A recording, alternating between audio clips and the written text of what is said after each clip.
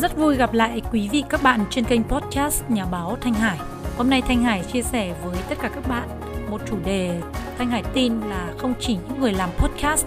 mà tất cả những ai đang sử dụng các cái nền tảng mạng xã hội để sản xuất video, audio hay là content đều vô cùng quan tâm. Đó là vấn đề bản quyền tác giả đối với âm nhạc, âm thanh khi chúng ta sản xuất các cái sản phẩm audio, podcast hay là video trên YouTube và các mạng xã hội như là TikTok, Facebook, vân vân. Thì làm thế nào để chúng ta có thể lựa chọn được những cái sản phẩm âm nhạc, âm thanh sử dụng trong các cái sản phẩm để truyền thông marketing đảm bảo đúng bản quyền, không xâm phạm bản quyền tác giả của người khác và an toàn cho cái kênh mạng xã hội mà chúng ta sử dụng trong lâu dài. Thì dưới đây là một vài tổng hợp của Thanh Hải trong quá trình làm việc về sở hữu trí tuệ khoảng gần 20 năm qua ở trên báo Pháp luật Thành phố Hồ Chí Minh, cũng như là quá trình làm việc tại Đài Truyền hình Việt Nam thông qua các cái chương trình và những cuộc phỏng vấn chuyên sâu với các luật sư và những cái vụ việc mà mình đã từng chứng kiến cũng như là trải nghiệm về vấn đề bản quyền tác giả. Đồng thời là một cái quá trình thời gian vừa qua, Thanh Hải cũng đã sử dụng nhạc và mua bản quyền sử dụng các tác phẩm âm nhạc cho các nền tảng của podcast, YouTube, video, audio hay là content trên mạng xã hội. Thì Thanh Hải hy vọng là cái nội dung này cũng sẽ mang lại một vài cái thông tin hữu ích để giúp cho tất cả quý vị hiểu rõ hơn về vấn đề bản quyền tác giả và sở hữu trí tuệ trên môi trường số.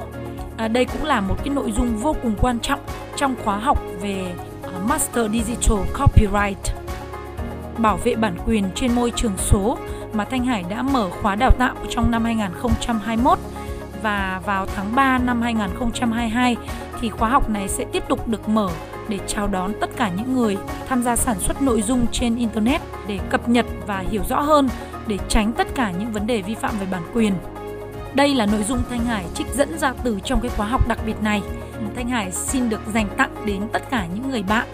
đã có cái sự yêu quý và tin tưởng cũng như là follow trên kênh podcast Nhà báo Thanh Hải. Chúc quý vị sẽ có một cái buổi nghe podcast thật sự là bổ ích. Bây giờ chúng ta cùng bắt đầu nội dung chương trình ngày hôm nay nhé.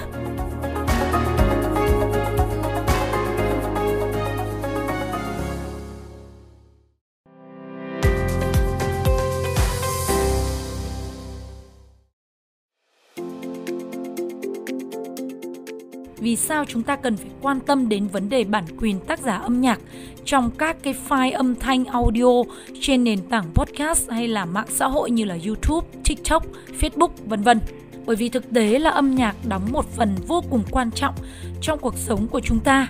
cho dù chúng ta có ghi nhận, xác nhận cái điều này hay không. Chúng ta nghe nhạc trên ô tô, xe hơi, nghe âm nhạc ở trong các cái cửa hàng, nhà hàng, khách sạn, đi trên máy bay, nghe nhạc trên truyền hình, nghe nhạc ở trên các cái kênh sóng radio, nghe nhạc ở trên kênh podcast, vân vân. Âm nhạc đã góp phần dẫn dắt, điều hướng toàn bộ cái cảm xúc của người nghe. Nó góp phần gia tăng giá trị cho kênh podcast, YouTube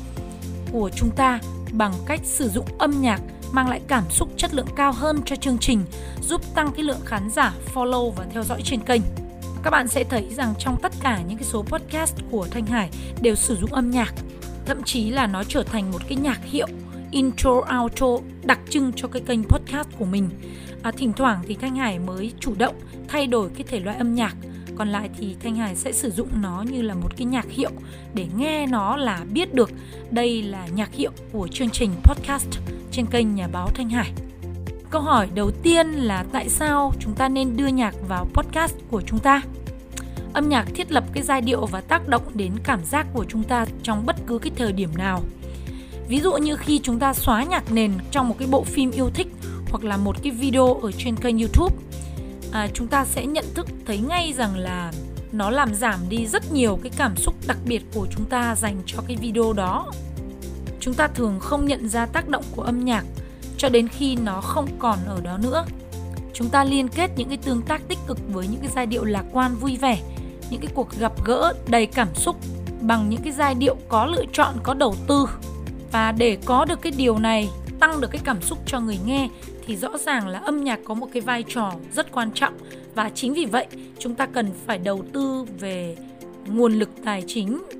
để mà khuyến khích những cái nhà sáng tạo, những người sản xuất tham gia vào quá trình tạo ra những cái tập âm thanh, giai điệu âm nhạc đẹp, tăng cái cảm xúc cho người nghe trên kênh của chúng ta. Với cái cách lựa chọn âm nhạc hay và chất lượng cho kênh podcast của mình thì chính bạn đang tạo ra một cái dung cảm đặc biệt để tạo nên một cái cảm xúc cho người nghe, và nhờ đó thì tạo nên cái sự thu hút cho kênh podcast của chúng ta. Việc chèn nhạc tưởng như là đơn giản, nhưng nó có thể dễ dàng khiến cho cái chương trình podcast của chúng ta từ một kênh bình thường trở thành một cái kênh vô cùng ấn tượng và giúp cho podcast của bạn có ý nghĩa hơn rất nhiều. Vậy thì cách sử dụng podcast trong âm nhạc của chúng ta nên được sử dụng như thế nào? Âm nhạc nên được sử dụng nhiều lần trong một cái thời lượng của chương trình, một cái tập podcast. Thứ nhất đó là nhạc intro và outro, tức là nhạc màu đầu và nhạc kết thúc của một cái tập âm thanh podcast. Phần mở đầu là phần ấn tượng đầu tiên mà người nghe nhận được khi bắt đầu theo dõi kênh podcast của bạn. Đây là cơ hội để bạn thu hút sự chú ý của người nghe, và âm nhạc sẽ giúp khơi gợi cái cảm xúc đặc biệt đối với nội dung bằng lời nói của bạn. Bạn nên sử dụng âm nhạc ngay từ đầu như một cái phương tiện để chào đón khán giả của mình. Nhạc intro là nhạc giới thiệu màu đầu, thường trở thành cái biểu tượng cho kênh podcast của bạn. Nó có thể được sử dụng để nhắc nhở khán giả theo dõi về chương trình bất cứ lúc nào mà họ nghe thấy cái âm nhạc, cái giai điệu. Còn outro là nhạc kết thúc, mang lại cái lợi ích để lại cái dư âm, ấn tượng đặc biệt, lưu luyến đối với người nghe sau khi mà đã có một cái trải nghiệm về tập podcast. Nó được sử dụng ở cuối chương trình như là một cái kết rất là uyển chuyển và tinh tế. Thay vì kết thúc một cái chương trình đột ngột thì âm nhạc nhỏ dần rồi mới tắt hẳn, giống như mình hay chia sẻ, đó là ánh chiều tà khi mà hoàng hôn tắt dần, đọng lại cho người nghe những cái sự lưu luyến và tạo nên một cái dư âm cảm xúc. Ngoài hai cái nhạc là intro, outro thì chúng ta nên sử dụng nhạc nền, sound bass. Khi bạn đang nghe một podcast thì thường nghe thấy những cái đoạn nhạc nền, những cái đoạn sound bass trong cái quá trình này thường được sử dụng để giúp chuyển đổi giữa các cái câu hỏi hoặc là các trường đoạn, phỏng vấn hoặc là quảng cáo hoặc là chuyển chủ đề nội dung. Nó tạo ra một cái follow dòng chảy tự nhiên trong khi chuyển từ nội dung này sang nội dung khác và đóng vai trò như là một hướng dẫn viên cho người nghe. Và bây giờ sang cái nội dung thứ tư, điều vô cùng quan trọng cần lưu ý đó là việc thêm các cái giai điệu vào podcast là để củng cố nội dung, tránh để khán giả bị phân tâm. Do đó chúng ta phải sử dụng bản quyền âm nhạc. Vấn đề lớn nhất đó là xử lý đúng các bài hát có bản quyền. Mặc dù về mặt kỹ thuật thì không phải là không thể sử dụng âm nhạc. Thanh Hải khuyên bạn nên thận trọng khi mà sử dụng nhạc. Vì âm nhạc thuộc quyền sở hữu của người khác nên việc sử dụng các cái phần trong bài hát của họ không được vi phạm luật bản quyền. Ngay cả khi chúng ta sử dụng một cái clip audio ngắn nhỏ dài vài chục giây trong một cái bài hát cũng cần phải lưu ý về vấn đề bản quyền. Bạn cần phải được cấp phép dưới dạng giấy phép là license, cho phép sẵn sàng trả phí. Bạn liên hệ với một người là tác giả hoặc là nhà sản xuất của bài hát, tập tin âm thanh, hoặc là tìm kiếm cái sự đồng ý bằng cách xin phép sử dụng một cách chính danh thông qua một cái tổ chức đại diện quyền tập thể. Nếu như bạn không hiểu rõ về các quy tắc cụ thể về âm nhạc thì các bạn nên tìm kiếm những cái chuyên gia tư vấn về âm nhạc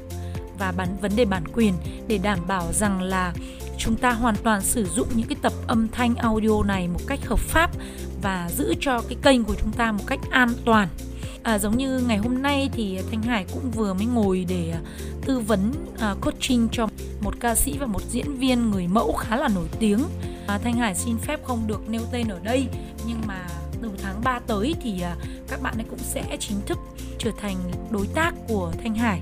và nhà báo Bạch Hải trên cái nền tảng Việt Nam Digital, chuyển đổi số Việt Nam. Mình và nhà báo Bạch Hải cùng với Việt Nam Digital cũng sẽ là đơn vị đại diện về quyền sở hữu, về truyền thông và phụ trách pháp lý cũng như là vấn đề bản quyền cho hai cái bạn ca sĩ trẻ cùng với một diễn viên khá là nổi tiếng kiêm là MC, người mẫu, hiện đang khá là thành công tại Việt Nam. Mời các bạn tiếp tục chú ý theo dõi vào số podcast 6 giờ sáng ngày mai. Thanh Hải sẽ chia sẻ về những cái nội dung quan trọng nhất để tư vấn cho các bạn trong quá trình xây dựng một cái hệ thống truyền thông cho người nổi tiếng ở trên môi trường số, đặc biệt là lĩnh vực âm nhạc, sử dụng MV ca nhạc, vừa là audio trên podcast Spotify và trên nền tảng YouTube, audio, video MV ca nhạc. Cảm ơn quý vị đã dành thời gian lắng nghe và theo dõi. Thanh Hải xin được hẹn gặp lại quý vị vào 6 giờ sáng ngày mai trên kênh podcast của Nhà báo Thanh Hải và Việt Nam Digital.